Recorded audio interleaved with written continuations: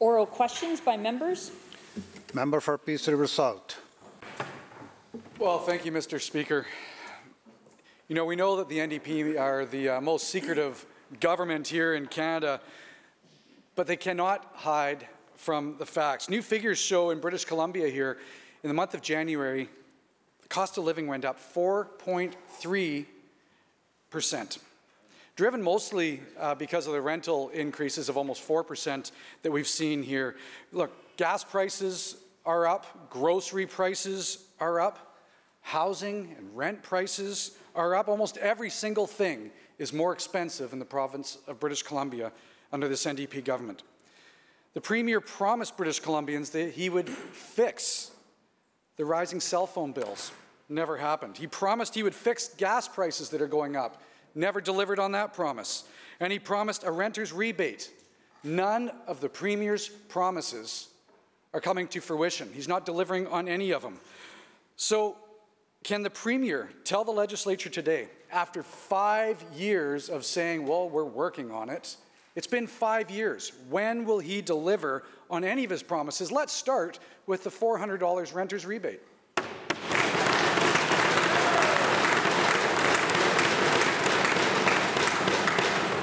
Minister of Finance. Thank you very much, Mr. Speaker.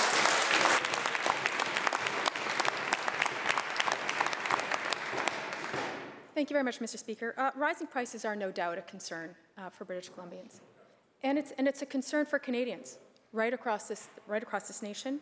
We're seeing it's a national issue, 5.1% increase nationally, 4.3% here in BC, which is the lowest among the major provinces. We are continuing to engage with the Federal Finance Minister, encouraging her to use the tools at her disposal. But I have to say, Mr. Speaker, I think we need to remember where we were at when we formed government. Childcare. We have childcare. Members. That is growing leaps and bounds, Mr. Speaker. And reducing fees on childcare has real meaning Order, for please, people. order. Members. MS. Members will come to order. They don't like that we're delivering childcare, so let's talk about something else, Mr. Speaker. MSP premiums are gone. Eliminated. And I'll leave with one more before I take my seat, because I believe there's probably more. Let's talk about the tolls. How the tolls have been eliminated, and what that means, it means money in the pockets of British Columbians who've had to pay because the people on the other side insisted that they pay a toll to get across the bridge. Member for Peace River South, supplemental. Well, thank you, Mr. Speaker. Actually, where we're at is a long and ever-growing list of broken promises from this government. Look, house prices are at an all-time high. The average family now in British Columbia is paying over $3,600 a year more if they're eligible, if they can even live in British Columbia anymore under this government. Affordable housing has gotten so bad under the NDP that they've even secretly called in outside auditors, Ernst & Young, to send their housing plan back to the drawing board to be looked at. The NDP's failures have real impacts on people. We know this. We look at Gianna from Maple Ridge, and I quote, our rent is half of our income. We don't even have the room to save between paying off whatever debts that we have. You have to have a cell phone bill. We know those aren't cheap. The rent itself is extremely expensive. All our expenses just leave nothing for savings, end quote. So instead of grandiose statements and broken promises, maybe the Premier can try something different and deliver on a promise to help bring relief for the renters of British Columbia. Will they do that today?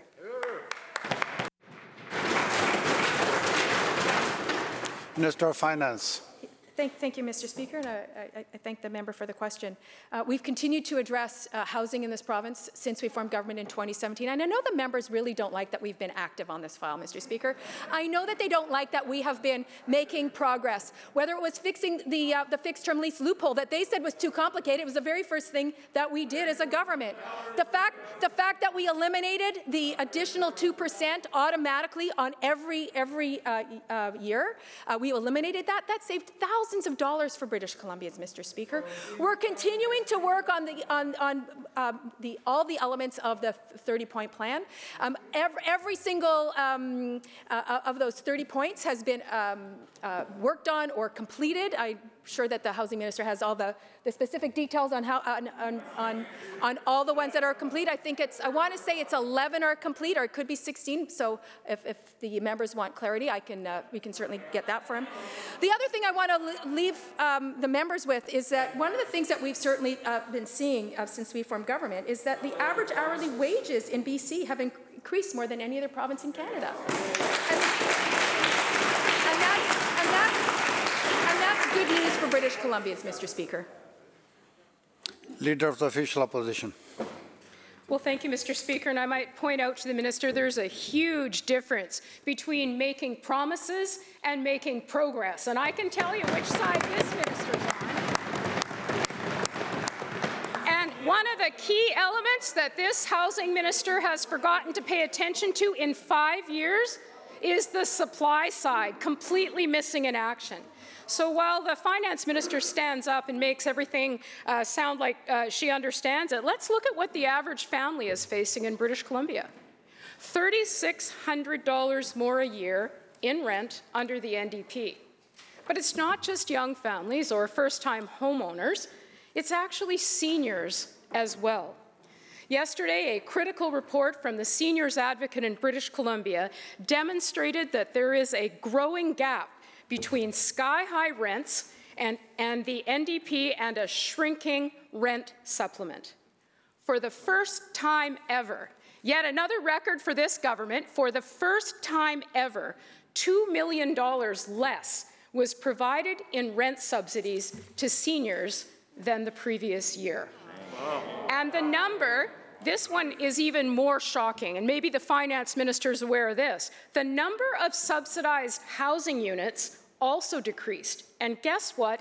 It's been shrinking over the last 5 years. Wow. Today in our province, well, you know, it's funny. Perhaps they'd like to say, here's the number. Here's the number. Today in British Columbia, there are 9,000 seniors on a wait list. And guess what? That wait list has grown by 45%. When? In the last 5 years, under this Premier's watch.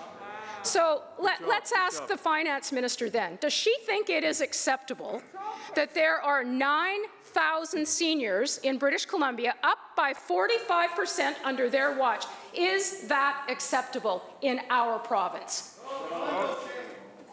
Attorney General.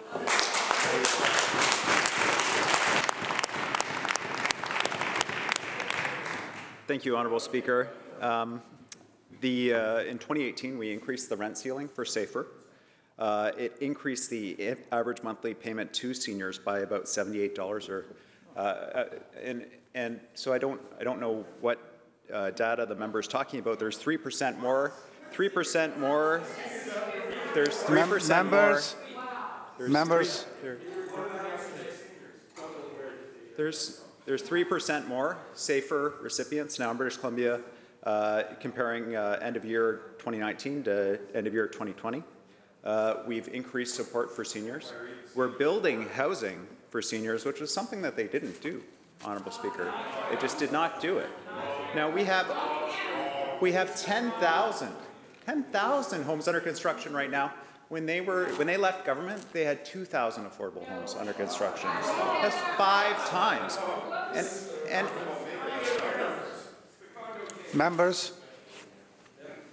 members, be quiet, please. The members on the other side are so out of touch about housing. Let me just give you one idea about how out of touch on housing they are. This is the Monday morning motions, okay, from February 13th. The motion was, be it resolved that this House support this government's actions to create affordable housing for all. The member for Kootenay East says, I'd just like to say it's appalling that this government would put this motion forward, and I don't support it.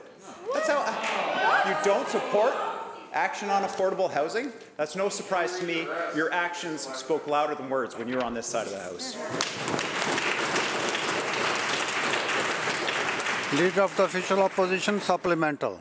Well, thanks very much, but with all due respect to the Housing Minister, let's talk about who's completely out of touch. The words came from an independent officer of this legislature, the Seniors Advocate of British Columbia. Here's the report. I'd suggest you look at page 41.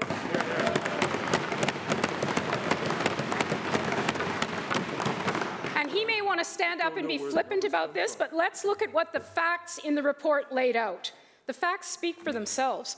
The wait list is up 45% in the last 4 years, in the words of the Seniors Advocate of British Columbia. Our government, for the record, created almost 13,000 new units of seniors housing when we were in government. But guess what? Guess what the report points out? That under the NDP, those units, the number of units have decreased. The report yesterday that was released made it clear there are less units today than there were 5 years ago. The rate of senior subsidized housing relative to the population, guess what? Newsflash to the minister, decreased by 14%. And guess what else happened for seniors in British Columbia? The median wait time has increased to 2 years, which is a 19% increase over last year. Not our watch, this minister's watch. The facts are clear. This two-term NDP government has been an abysmal failure when it comes to affordability in British Columbia. Whether it's housing or rent or groceries or now subsidized housing for seniors, by every single measure, this minister's legacy is one of failure. Can he get up today and tell the 9,000 seniors and their families whether it is acceptable to be on a 2-year wait list for subsidized housing under his government's mandate? Minister of Housing. Honourable Speaker, we know that there's been huge pressure on housing. We have a significant number of people choosing to move to British Columbia, putting pressure on our housing stock. We've put a huge amount of emphasis on increasing the supply of housing available to people. The member's question was about SAFER. She suggested that we reduced access when in fact we increased access to SAFER. That was what my point was about. I don't disagree with the Seniors Advocate that it is hard for seniors out there. It's hard for renters out there. And we are working as hard as we can to bring housing on. And the member to stand up and say in 16 years, they built 13,000 units, and that's a point of pride for them, Honourable Speaker. That is a point of pride. In 16 years, less than 1,000 units a year, and they stand up and say, what an accomplishment of our government. We were prepared for the seniors. Members will come to order. I think the members find it funny that some families live in condos. I don't find that funny. Families have to live in condos, Honourable Speaker. These members are... Members.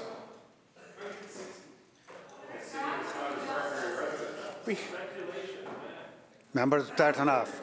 50,000 affordable units, Honourable Speaker, in the 5 years since we formed government. That's a number to be proud of.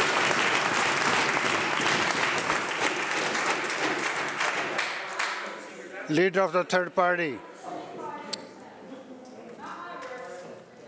Leader of the third party. Thank you, Honourable Speaker. Indigenous people in BC comprise less than 5% of the province's population. Despite this, Indigenous children have been and continue to be disproportionately represented in care. Indeed, in 2020, Indigenous children were 19 times more likely than non-Indigenous children to be in the child welfare system. Last September, Justice Skolrud ordered certification of a class action lawsuit in the case of KS versus British Columbia, the Ministry of Children and Family Development. The class action was set to provide justice to children in care who were victims of the government's decades-long negligence. Given the disproportionate representation of Indigenous children in government care, this class action represented an important step towards reconciliation. Despite this, the Office of the Attorney General is now appealing the decision to certify this class action. Mr. Speaker, this government has expressed a desire to pursue meaningful reconciliation. However, it is actively fighting against justice for Indigenous children in care. My question is to the Attorney General and Minister responsible for housing. How can the government be committed to reconciliation while actively fighting against justice for children that have survived the child welfare system?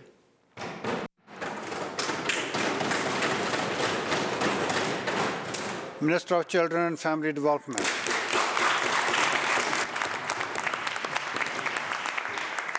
Thank you, Honourable Speaker. Thank you to the member for the question. As she mentioned and as she knows, the matter is before the court, so it is not possible for me to speak to the particular matter that she mentions. I would like to acknowledge, however, that Indigenous children and youth have been overrepresented in the child welfare system for far too long.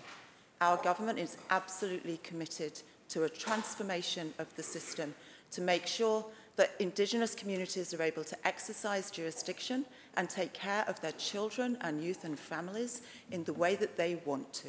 We know that it's critical for the health and well-being of children and youth to be connected to family, community and culture. Honourable Speaker, we've already made changes to provincial law. We've been investing in Indigenous communities for children to stay with aunties or grandmas or people in the community so they continue to have that connection. And we are absolutely committed to working in partnership with Indigenous communities, rights holders and leadership to transform the system and to make sure that Indigenous children and youth stay connected to their families.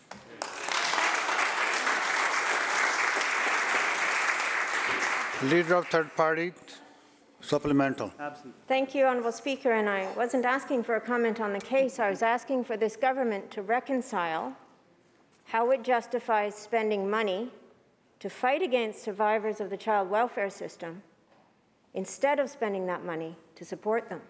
For 50 years, the BC government has failed to apply for benefits and compensation for tens of thousands of children in care who have been the victims of crime.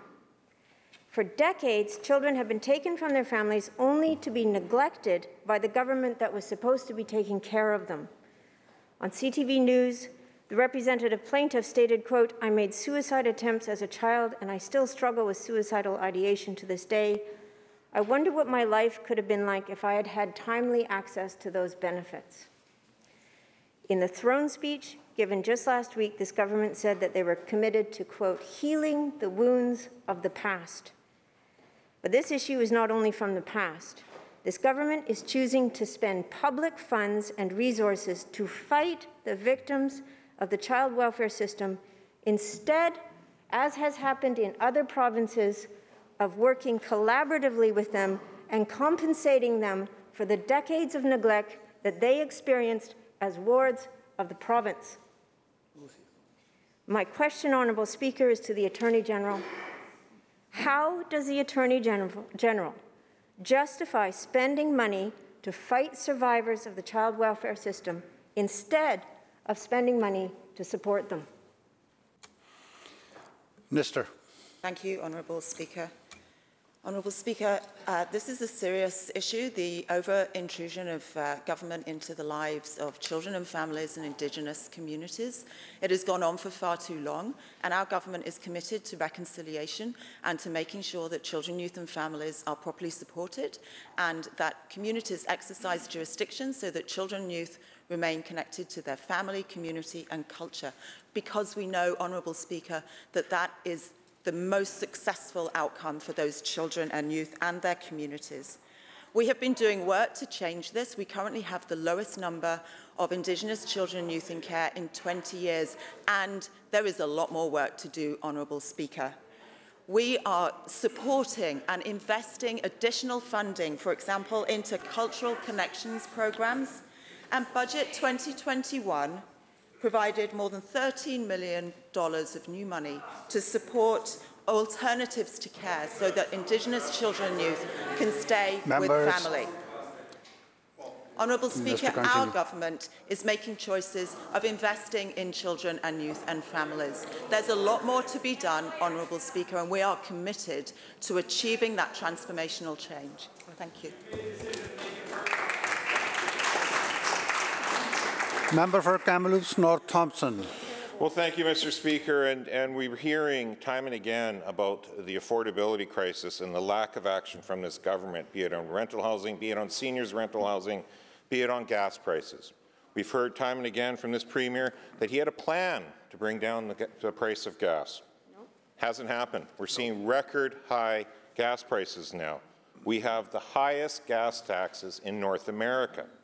The NDP has used every tool in the toolbox to try to constrain our supply through the Trans Mountain Pipeline. And now, as of January 1st, there's new rules from the provincial government that is further shutting off access to fuel from Alberta. We've heard the minister talk about trying to deflect again by having the BCUC do yet another review of gas pricing in British Columbia, which we all know last time was a bit of a sham because government policy and taxation was excluded and they were not allowed to look at that. So to the Premier, if we are going to see the BCUC be asked to do another review of gas prices, will they actually stop interfering, let the BCUC actually do their job, and look at the impact of government policy, government taxation on the gas prices in British Columbia so we can explain why we have the highest gas prices ever seen in British Columbia under this Premier's watch?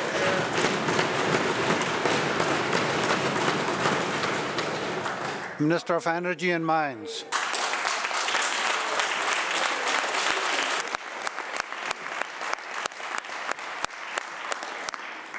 Thanks very much, Mr. Speaker. As the Minister of Energy, my responsibility is to make sure that BC consumers are treated fairly by gas wholesalers and retail chains. That's why we initiated the Fuel Price Transparency Act, and that's why the BCUC, the energy watchdog, is investigating retail prices and the setting of those retail prices here in British Columbia. What's clear in the opposition's approach is that all they wish to do is give a huge gift to the major oil and gas companies. What Werner Antweiler said, the professor at the Sauder School of Business, is the focus on taxes that we see from the BC Liberals would not change the retail price whatsoever. It wouldn't change prices, it would boost the profits of the oil and gas companies. That's their solution. They're in bed with the oil and gas companies and not with the citizens.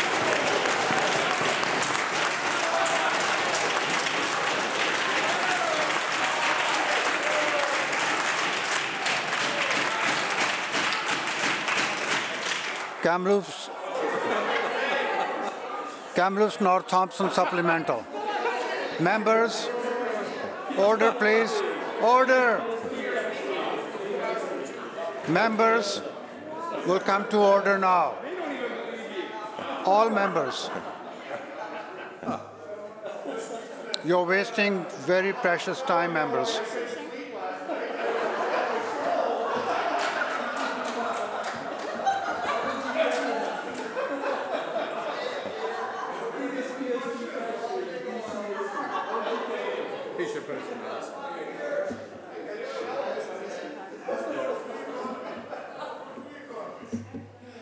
Member for Kamloops North Thompson. Well, thank you, Mr. Speaker. This side of the House is actually on the side of average British Columbians that are now paying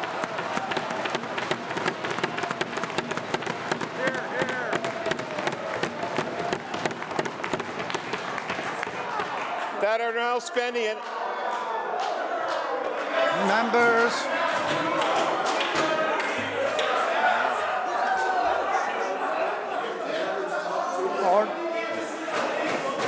Order, please.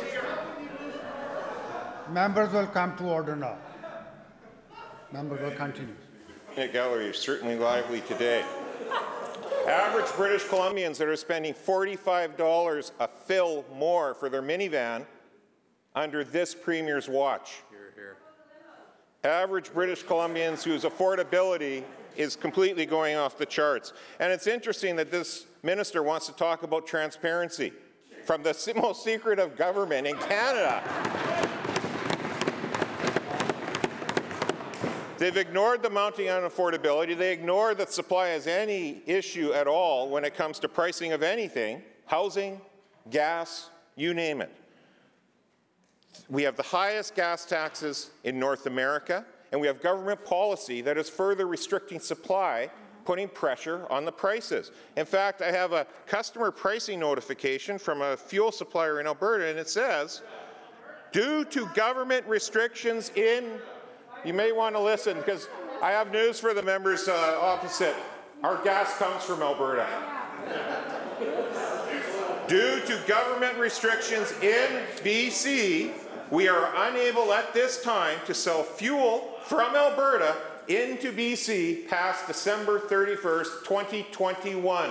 That's Government of British Columbia policy that is restricting the gas supply into the BC market. And if they do ship it in by truck, Mr. Speaker, they have to pay an extra 25-cent fee to the provincial government to be allowed to fill up at their gas station. So when will this minister allow the BCUC to actually look at government policy, government taxation, and explain why we have the highest gas prices in North America under his government's watch?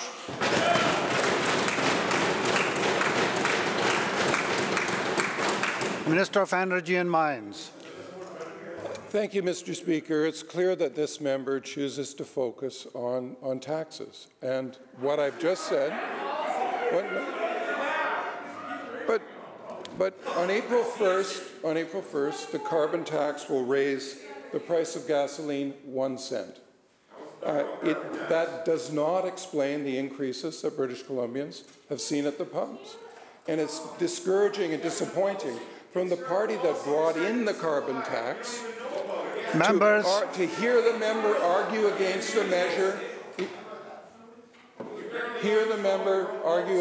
measure, that is proven to reduce emissions, encourages sustainable economic development, and funds continued investment in low-carbon alternatives.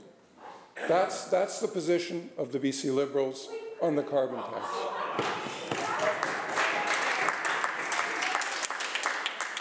Member for Kamloops South Thompson.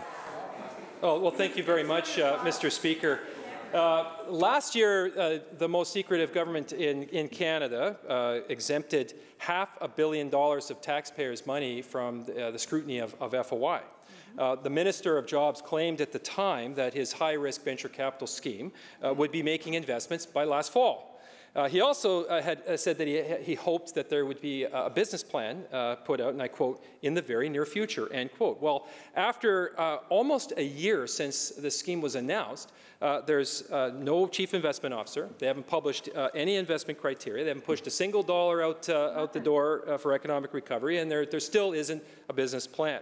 No. Mr. Speaker, if only results mattered to this government.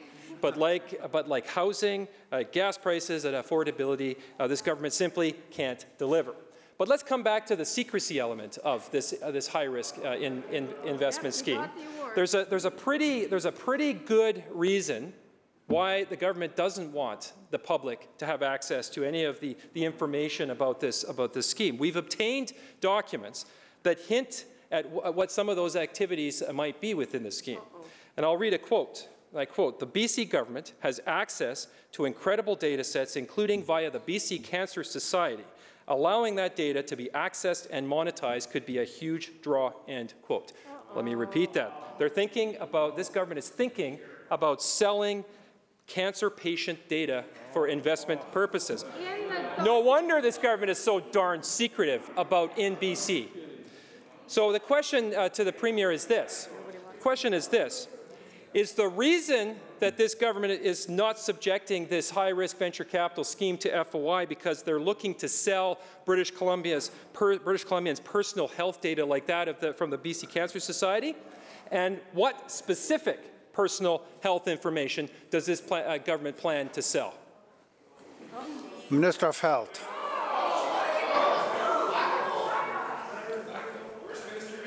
Minister of Health. Honourable Speaker, the answer to the question is no.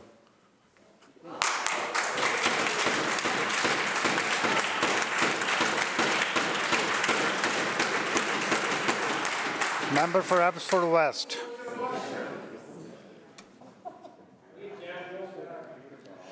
Thanks, Mr. Speaker. It is admittedly quite an achievement in just 4.5 years to secure the title of most secretive government in all of Canada. It's your award. It's your award. Can we see the trophy? Look, It's a red carpet if you want to walk back and forth on it again. Celebrate. Members, let's have the question, please. credit where credit's due. They've worked hard to secure the title.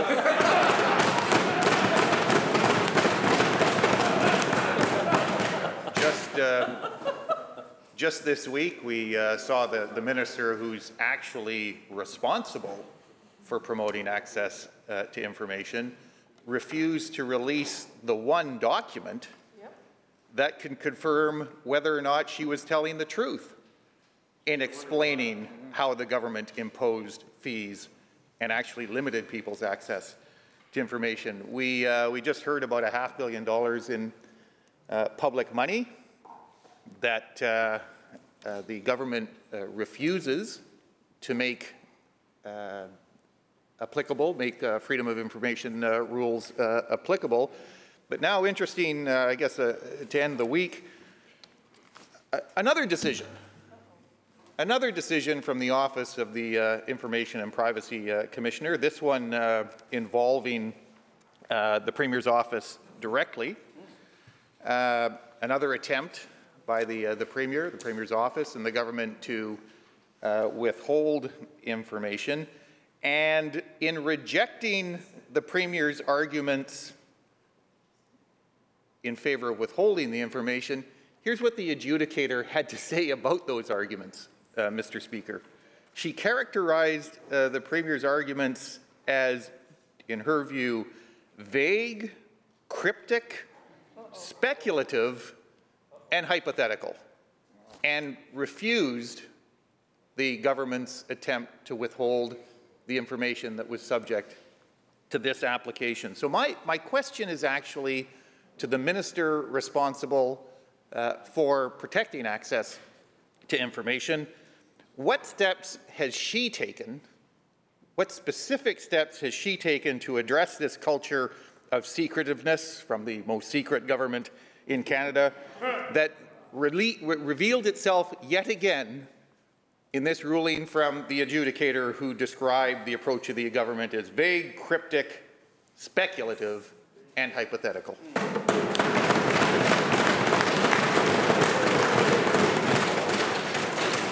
Minister of Citizen Services.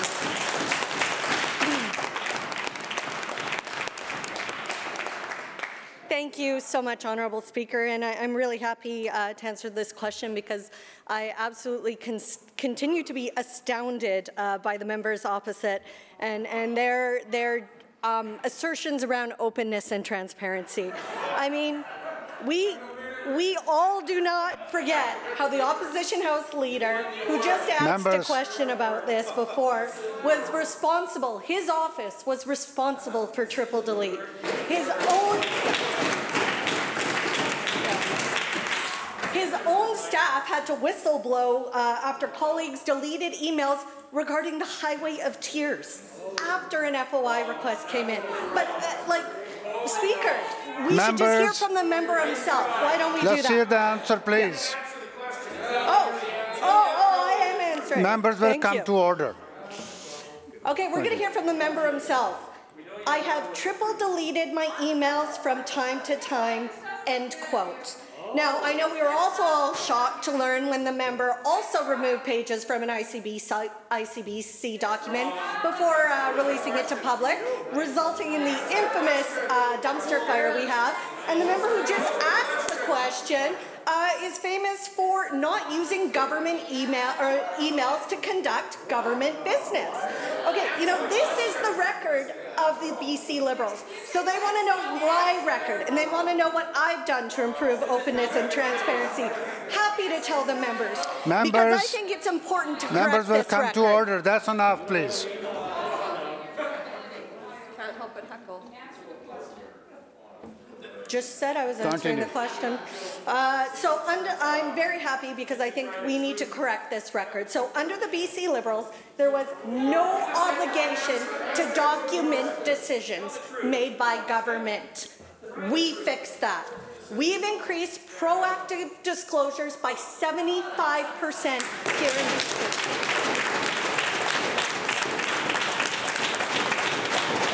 I added 6 additional categories since I came in.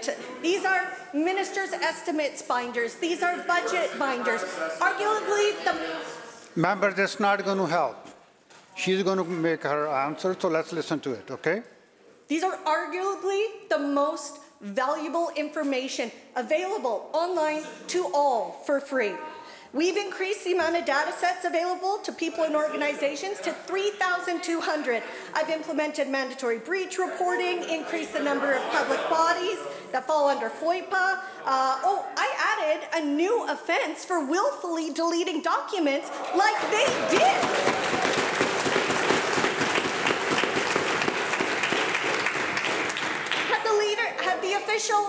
Had the opposition House leader triple deleted right now under our watch, it would have cost the member $50,000 fine. Thank you. So, and we're consulting in this province more than any other government before us. Yeah, we are currently at about 250 consultations because it's important to hear from people. That's double what those members did. That's our record. That's my record on openness and transparency. Thank you for the time, Speaker.